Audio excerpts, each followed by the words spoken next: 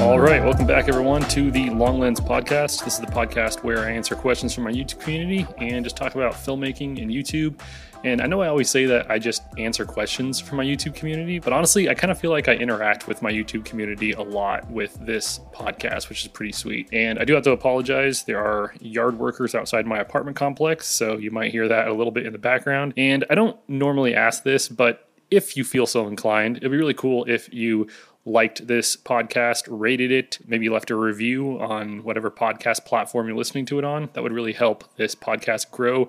We have a pretty good size audience, which I'm pretty stoked on. And yeah, it'd be just really cool if we could grow this podcast a little bit. It's kind of like a fun little side thing that I'm doing, but I'm actually having a lot of fun doing it. So first, let's get into the questions. We actually have a lot of questions this month. And as always, I'm going to be answering my Patreon questions first. If you would like to join everyone over on Patreon, you get your questions answered first, and I give you a little shout out in the podcast. So it's one of the perks. The first question is from Christian Stenner, and Christian asks, when using a camera that's not weather sealed, but you want to shoot in the rain or wet conditions, did you find a workaround for that? In my case, it's the Panasonic G7. It's the only thing I regret about buying the G7, but it makes me consider switching to the GH5. I feel like in very light rain, I feel like even non-weather sealed cameras would do okay. There are some rain shields for cameras that you kind of like stick both of your hands through, and it's like this plastic type of material that you can just kind of stick your camera in if you really needed to film outside. But yeah, having a weather sealed camera is pretty nice. That's one of the reasons why I like the GH3 so much, because when I had the GH3 and like the 12 to 35 millimeter lens, I could go out even in rain and film because both the lens and the camera were weather sealed. So it could be a good idea to switch over to the GH5 eventually. In the meantime, I would just say be very careful with how much rain gets on your G7. And if you really did want to go film in super wet conditions, then getting a cheap rain guard for your camera could be an option for you. So the next question is from Joel Kimball, and Joel asks,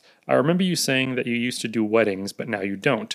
Is there a reason? I have a normal 9 to 5, but have recently started booking weddings. The money is great, and for the most part, they are fun, and I have a good degree of creative freedom. But I have a gut feeling that it's not something I'll do for life. Also, do you think you'll upgrade to full frame? And if you do, can you get a Sony A7 or A7S? It's such a struggle to get the look I want on mine, and would be awesome if you had some tutorials. Yeah, so I did used to do weddings back in the day, and I liked them for the most part. I really didn't like editing them. That was like, even though that's kind of where you bring in your own style and your story, the whole editing process was just, I don't know, I dragged my feet a lot. It was just kind of hard to feel creatively inspired for me when it came to weddings. I still don't think that I would ever go back to them. It would have to be a really special situation where I would film a wedding again. There are certain people who make their entire career off of filming weddings, and they do really well for themselves. If you're interested in filming weddings and you have a Sony camera, the one person that I would obviously suggest is Matt Johnson. His YouTube channel deals with Sony cameras and shooting weddings for a living. So if you are considering that,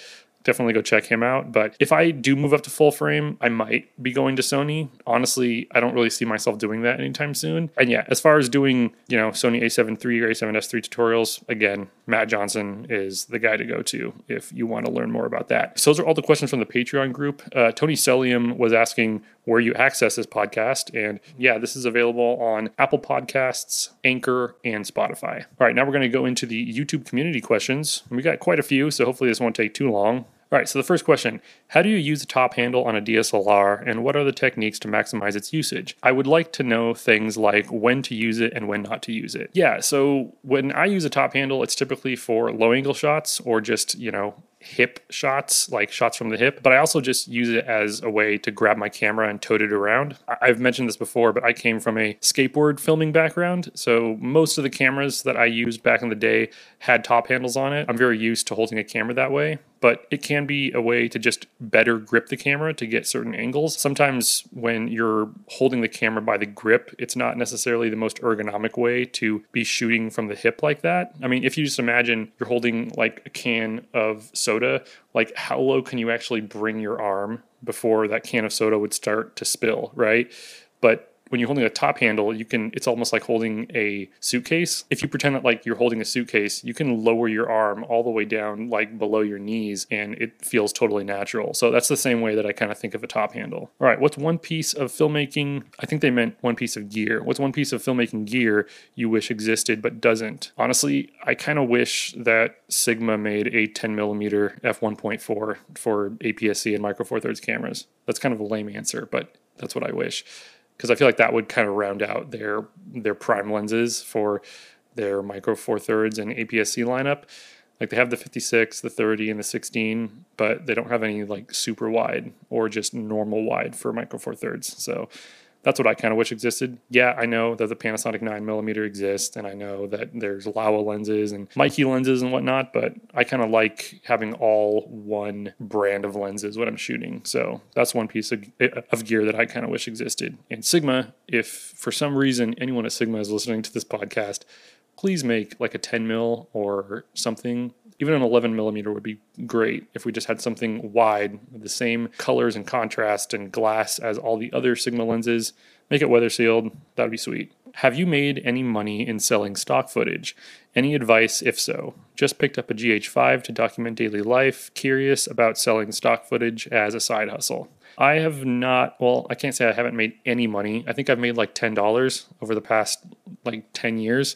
So yeah, I made like $1 a year selling stock footage. I don't have a huge library. I think I have it up on Shutterstock. For me, stock footage has never really worked out. If you look at the Of Two Lands channel, they sell stock footage, and it seems to be working out for them more. But there's other creators that I've seen, like Filmbot, I think his name is. He has a pretty big library of stock footage, and he's barely made any money off of it. He says that like one freelance job pays him more than stock footage does in a year. So yeah, it can work for some people and not for others. I feel like it depends on like what you shoot. Going back to Flo of Two Lands, he shoots a lot of crazy stuff in crazy places that not a lot of people have access to. So his stuff probably sells a lot better than me living in Texas, shooting landscapes here or whatever. So yeah, I don't have any experience. I think that it really just depends on what type of stock footage you're shooting. What's a good audio solution for a Lumix GX85? I just ordered one as an upgrade from my Rebel T7 because I wanted something small to bring with me wherever I go, and I want to start shooting videos. Really, I think I've answered this question kind of similarly to another camera, but the only option that you have when shooting good quality audio with the GX85 is shooting separate system sound. If you want better audio quality coming in when you're filming outside to the GX85, you can get like these stick-on windscreens and put them on the internal mics, and that'll just cut down on wind noise, but you can't really do much as far as like the audio quality that's coming straight into the camera. So you have to shoot separate system sound. So you could go with something like the Instamic. I know that Emily over at Micro Four Nerds, she uses that with her GX85. I would just use like Zoom H1N or something like that to record audio separately, and then I'd just sync it up in post. That's really your only option. All right, will the Olympus EM1 Mark II paired with the Atomos Ninja V give you 4K 60 recording capabilities? Someone who I think would know is Colin over at IMCE YouTube channel. He uses the EM1 Mark II as well, and he has a Ninja V, or at least he used to. And he actually did a video on how to get unlimited recording with the EM1 Mark II as well. So the only thing I will say is that you can get 8-bit 422 out of the EM1 Mark II when you're recording out to an external recorder. Is that going to make a big difference? Probably not, but it is kind of cool that you can get a little bit more color information out of that camera if you record externally. All right, what is one project that you're working on or planning that is getting you excited? I'm working on putting together like a little coffee commercial for my buddy's company called Mall Grab Coffee. It's going to be kind of like a montage ad, which I'm pretty stoked on. I have a skater here that I met that we're going to shoot some skateboarding and some coffee stuff. So that's going to be pretty fun. I'm going to be shooting that in September, hopefully. And I'm really hoping to be able to do more like micro doc and spec ad stuff on my channel, because that's something that I'm kind of really into right now. All right, I love my BM-PCC 4K and GX85, and the Blackmagic Pocket 4K has been an amazing production horse. However, my XLR jack broke recently, and repairing it would be too expensive. I need to send it into the UK from Germany. So I was wondering if I should get another BM-PCC 4K due to my existing gear, or go back to APS-C or even full frame. Do you think that the Micro Four Thirds still has a future? And considering a bang for buck offering of the Lumix S5 or something like the Sony A6300, would you have still started with Micro Four Thirds? It just depends. If all my stuff got stolen or something like that and I was starting again from scratch, I would probably go back to Micro Four Thirds. I'd probably get like a GH5. And that's almost what I would recommend to you is if you have a GX at E5, the GH5 would probably pair with that camera pretty well. And I know not having XLRs on your BMPCC 4K is probably annoying, but you could still probably sell it and, get enough for a used GH5. And if you like XLRs, I'm pretty sure the GH5 can work with that XLR adapter thing that you could buy in the future. So that's probably what I would do if I was in your situation. The GH5 still gives a really beautiful image, and it's not like you're really going to be missing much except for RAW. So that would be the only thing. If you were shooting ProRes 10-bit in your Blackmagic Pocket, you're going to see less dynamic range, but the GH5 can still hold its own, and it has, IBIS and stuff like that, which you're probably already used to if you have the GX85. So yeah, if I was starting out again, I'd probably go with the GH5. I wouldn't go with the A6300 just because of the overheating stuff, and I live in a really hot climate now, so I couldn't deal with that. S5 is great, but I think that for my money, I'd probably rather stick with something like the GH5. All right, with your recent move to Texas, do you think it will change something in a creative aspect? Maybe more ideas, maybe less? Do you find more inspiration? Yeah, I kind of talked a little bit about this in the last Q&A podcast, but I'm definitely a little bit less inspired here in Texas. That's not to say that I don't like Texas. It's just a lot. I mean, my entire life I was living in the Northwest, So it's like a lot of my filmmaking style has been molded by living in, trees and mountains and stuff like that, and camping a lot, which you can't really do here. There's not, at least here in Dallas, you have to drive at least like 3 hours away to find any good camping spots. Whereas, again, in Oregon, I could drive 40 minutes and be camping in the woods somewhere. So, yeah, I'm a little bit less inspired, but it's definitely caused me to be more creative because I have restrictions now that I have to figure out how to work around. So that is one thing that's kind of cool about being here is that I've had to learn how to work with what I've got. All right, for filmmakers based in Dallas also, would you be down to meet up and do some filming, stories, ideas, experimenting with shots, etc.? Absolutely. If you live in the Dallas-Fort Worth area and you want to meet up, you can just hit me up on Instagram. All right, would you ever do a review of the GoPro 10? Probably not. I'm not a GoPro hater. It's just I haven't really found or seen a GoPro that would make me want to sell or get rid of my Osmo Action and get the GoPro instead. Osmo Action works perfect for what it is, and I'm just not a huge action camera type of shooter, so I just use the Osmo Action for BTS stuff and vloggy type stuff if I need it. All right. Hi Nigel, I am an 18-year-old filmmaker and I'm currently looking for my first camera. I'm thinking of getting the GH5 since it's an all-arounder with great lens options, but for around the same price, I could also go with the Canon M50 Mark II, the Sony ZV-E10, etc. What would be your advice for an aspiring travel filmmaker / YouTuber? Love your videos. Keep up the great work. Hey, thanks. I guess it really just depends on what type of video you're making. I know that I just talked about how I would recommend the GH5 to the person who had a Blackmagic Pocket 4K, but that was because they had a Blackmagic Pocket 4K and probably had a lot of lenses that could work on the GH5. If you're just starting out, it really just depends. The ZV-E10 and the M50 Mark II are great, but they shoot in 8-bit, so you're not going to be able to mess around with the colors as much. But they do have bigger sensors, so you'll get a much blurrier background. Both of those cameras have great autofocus, so you won't have to worry about, missing focus a lot, which is something that you probably would run into with the GH5. It just kind of depends. I would say the GH5 is much more of a filmmaker's tool. I know that a lot of DPs even, have a GH5 in their backpack just as a little backup camera if they need, quick, pickup shots. Where I would guess a lot less, serious professional cinematographers have an M50 in their backpack or a ZV-E10 even. So it just kind of depends. If you're more into the whole vlogging type of stuff, and you want to, be a little bit more of a YouTuber, then maybe the M50 or the ZV-E10 might be a better option. But I think that the GH5 is definitely a better all-arounder because it can, be used as a travel vlogging camera. Just look at Levi Allen. He vlogged with the GH5 for a really long time. It's just you're going to have to get used to not being able to rely on the autofocus. Other than the autofocus, the GH5 is essentially a perfect camera in my opinion. All right, if you were teaching a class on video production, what would be the topics you would cover? Yeah, if I was going to teach a class on video production, I think the first things that I would cover is lighting, and next would be composition. Those are things that you can teach and demonstrate even if you're shooting with an iPhone. And then I think lastly, it would probably be cameras, like just the different sensor sizes, the different types of cameras, the different shooting modes, color depth, bit depth, all that kind of stuff would probably be like the last thing that I would cover, because I'd want to make sure that like all of the other bases were fully understood before I even got into cameras. So yeah, I'd probably start with the stuff that I think is the most fun, which is like lighting and composition. Audio is another thing that like I could probably teach on, but I'm not like the best at.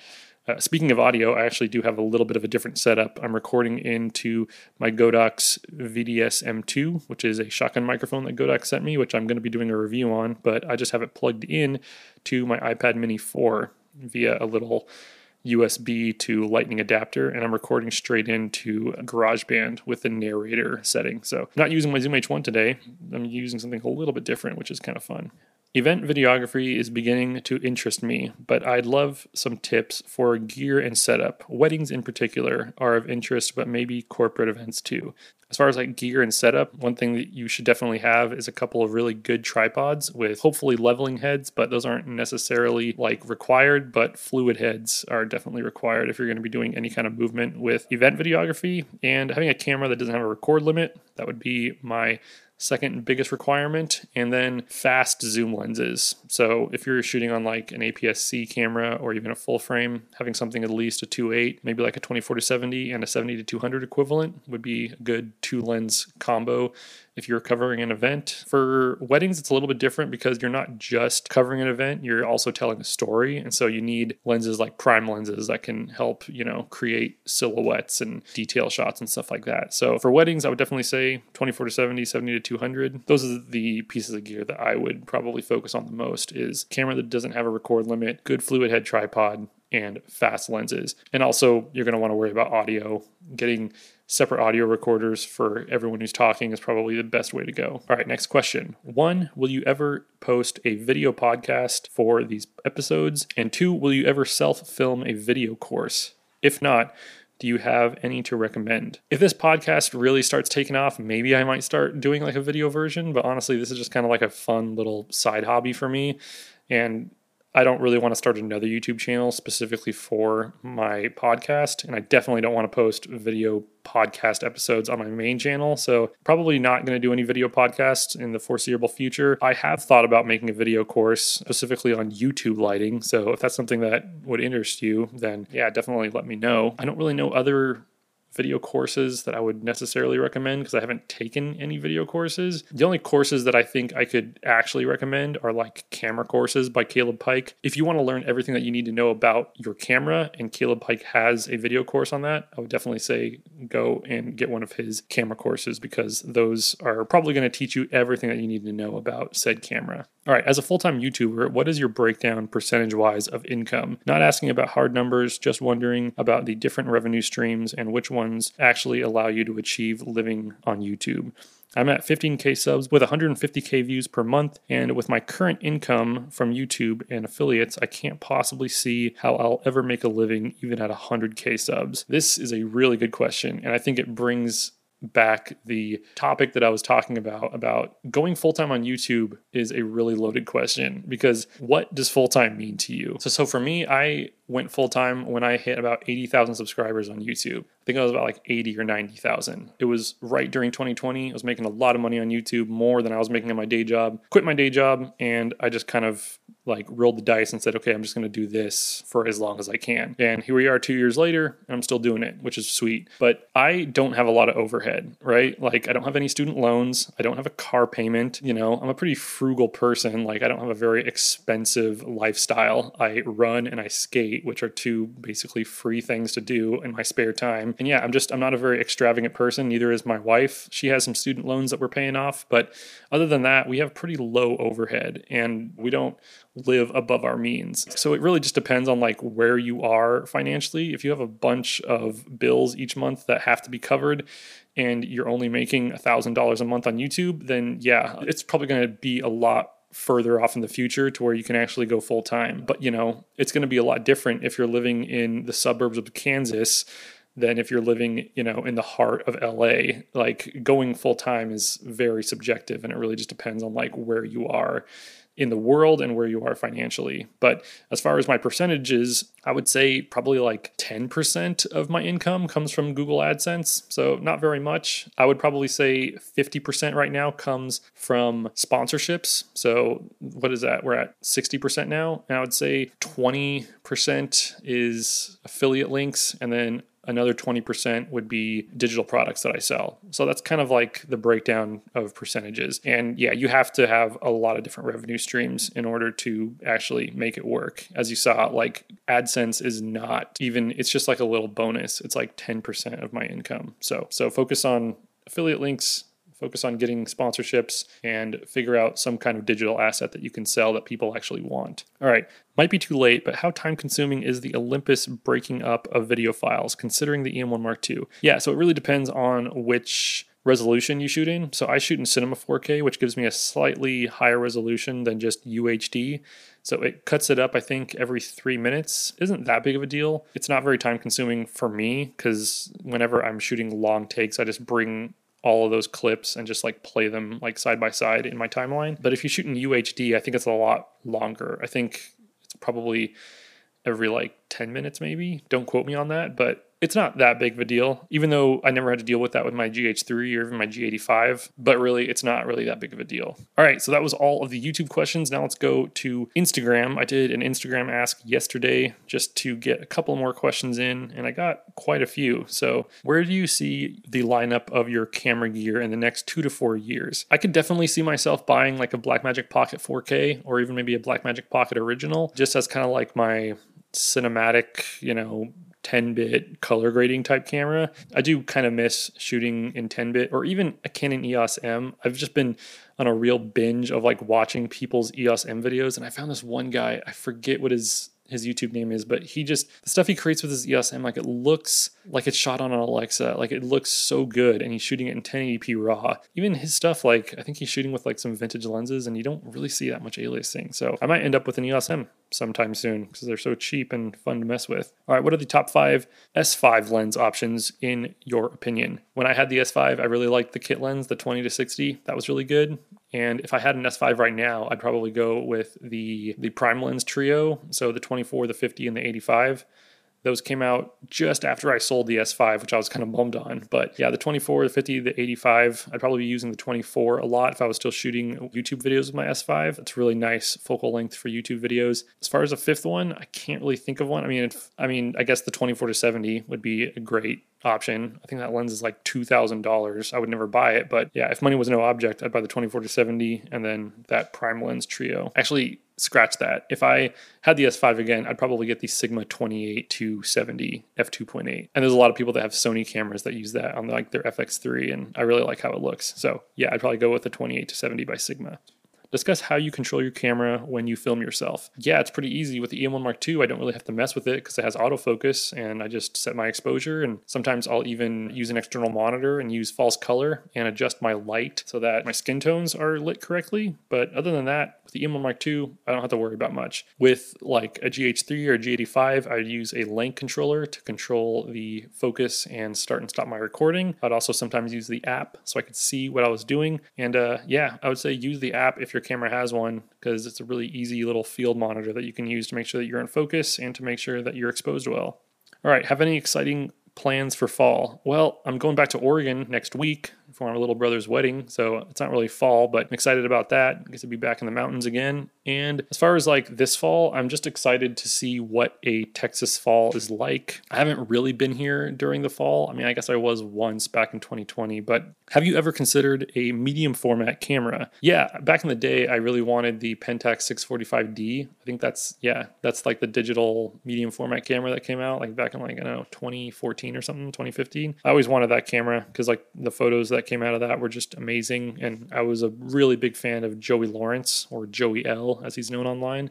And he uses like a phase 1. So I have wanted a medium format, but now it just would be too big and bulky and I'd get annoyed with it and it would just sit on my shelf. Your thoughts on making things that are meaningful versus following trends? Yeah, I think following trends will definitely get you noticed quicker, whereas making things that you really want to make, you're not going to really get as much recognition. Like, there are a lot of YouTubers that I follow that their stuff is just absolutely bonkers good, but they have 1,000 subscribers or whatever. And I always kind of look at them as like, man, and it looks so good, but like they're just not getting the recognition that they should be getting. Whereas like, I follow trends sometimes. Like, I make stuff that I hope is beneficial for, the community that I've, surrounded myself with. But there are definitely pros and cons, I think, to both. One, you'll be a little bit more creatively fulfilled, and one, you'll get a little bit more monetary value and a little bit more recognition from. So what's something you struggle with in the creative process of making a video? Like, I really struggle with structure, I think. Sometimes it's hard for me to structure how I want the video to have a beginning, middle, and end that's still engaging. There are a lot of things that I have to like cut out or add into my videos a lot of the time after the fact, just because I realize that like the way that I told the story or the way that I structured the video isn't as engaging as it could be. So that's one of the things that I struggle with the most. What do you think of the BMPCC 4K? Well, I love that camera. I think it's great. I used it for like a week back in 2020, I think. Not a very inspiring camera to shoot with, in my opinion, because it's just kind of a weird shape, but it has a lot of really cool features. I just think it's kind of awkward. I wish they would make the BMPCC 4K, but in like a box format, because I don't really like the handling of that camera very much. What made you move from Oregon to Texas? I've answered this before, but just my wife's family. Her family lives down here, and we just wanted to be closer to them for a while. Do you prefer nacho cheese or 3-bean dip? Definitely 3-bean dip. I'm not super into nacho cheese. Any plans to incorporate running into a video? Yeah, I would love to shoot a running video. So again, if you're in the Dallas-Fort Worth area and you're a runner and you want to work on like a little video project, that would be sick. As far as like my own running, absolutely not. I'm like not fast. I run strictly just because it's fun and it helps keep me in shape, but I'm not a long distance runner or even a fast runner at that. All right, what is your biggest flaw as a filmmaker? I think that my biggest flaw is the imposter syndrome that I go through constantly. And I go through the same thing when it comes to skateboarding. Like, I'm a pretty decent skateboarder, and I feel like I'm above average when it comes to like skill on a skateboard, but I never think of myself that way. I always think that I suck in comparison to like everybody. And I kind of feel that way as a filmmaker as well, where it's just like, even if I am decent, I don't feel that way. Like, I always see other people's work who have been doing it for less time and see how good their stuff is, and then I just think that like, oh, I'm like, why am I even doing this? So imposter syndrome is probably my biggest flaw, because it's kind of constantly there in the back of my mind. How do you adapt to new locations? Example, clients and scouting spots for videos. So as far as clients, I really haven't had to deal with that for a while because I'm not freelance anymore. So I don't really have to worry about like finding clients. But as far as scouting spots for videos, I usually ask, like here, I've been asking a lot of like local people, like, hey, where can I go see a cityscape, or where is a good skate spot, So if you're in a new location, just making friends with local people that live here, I think is probably the biggest tip that I can give, because obviously they're going to know the location a lot better than you. And I kind of did that for other people when I lived in Oregon. If they came up to film in Oregon, I would just tell them all the cool spots so that they could go and, film for their project. So yeah, make friends or ask locals here. And that's going to be the biggest tip I can give you. Any new budget camera video coming soon? Well, probably not anytime soon. If I do pick up an EOS M, I might make a video on that, just because that's kind of what started my whole YouTube career. I think my first big video that kind of blew up was that video of me with the EOS M and the horrible haircut.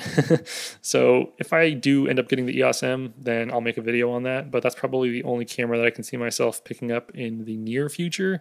All right, I have a 700D Canon and have a small place. How can I improve video quality? Shoot in the lowest ISO, get as good a lens as you can afford, and give that sensor a lot of light, because those older Canon sensors need a lot of light. So I would say just get some good lights and try to expose it well, because if you're underexposed, you're going to get a lot of grain, and it's going to degrade the quality of your videos. Why haven't you showcased the Sigma 18-35 speed booster combo? I have showcased that at least once or twice on my channel. I've talked about the Sigma 18-35 and the Viltrox EF-M2 Mark II on my channel before, and I like that. I also had the Metabones with my GH3 for a while, and I loved that combo. It's just a really big lens, so like taking it anywhere is just kind of, I don't know, like with the speed booster and like the Sigma and then your variable ND, it's huge. And I had that set up for the Blackmagic Pocket Original too, which I loved. Like the Blackmagic Pocket Original with the Blackmagic Pocket Original specific speed booster and the Sigma 18-35 was like a dream setup. Like looked really good. You could shoot in 10-bit. Like it was perfect in my opinion, but it's just really awkward to shoot with. And that lens is just really big and heavy. Why do you think people upgrade cameras when their cameras that are old still work? I think people that upgrade their cameras do it because it's a business decision. So if you're, getting hired to shoot higher end projects and you're still showing up with a T2i, it's probably not the best business decision. If you're getting paid, $10,000 to film a commercial, you're not going to show up with a T2i. You're going to, show up with like a FX3 or FX6 or, a Blackmagic Ursa or something like that. You're going to provide the clients what they're actually expecting. And I think that kind of goes back to what I was talking about with Tyler, is that like the clients want to feel like they're taken care of. So when it comes to like doing client work, I would definitely say that your camera matters. Like even if it's just for optics, like if it's just for people looking at you and thinking that, you really have what is needed to create that project, that's kind of, I think, why people upgrade their cameras, or they just have features that they need. So if you're a YouTuber and you're shooting with a T2i that doesn't have good autofocus, so they'll upgrade to, an M50 Mark II or an EOS R or something like that because they need good autofocus because they make YouTube videos for a living. So those are some of the reasons why I think people upgrade their cameras, even if their old cameras still work just fine.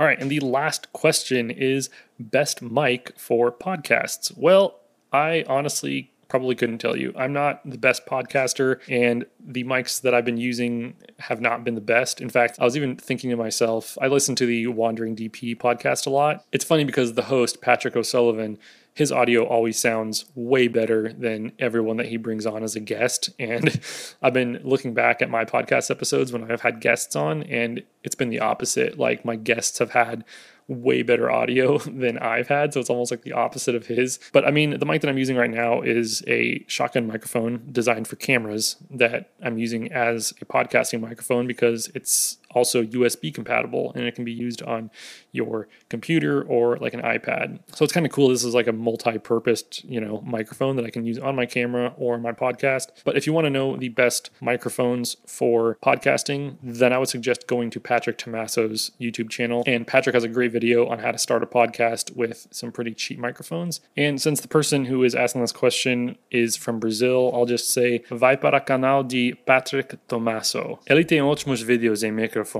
Anyways, I think that's all of the questions that I have for this podcast. If you have stuck around this long, mad props. Thank you so much for listening to this podcast. And yeah, if you'd like to support this podcast and get some extra perks, as well as just being able to interact with me a little bit more, you can join me on Patreon, and that link will be in the show notes below. But yeah, thank you so much for listening. And hopefully in September, we'll have another special guest. So yeah, thanks again for listening, and I'll catch y'all next time.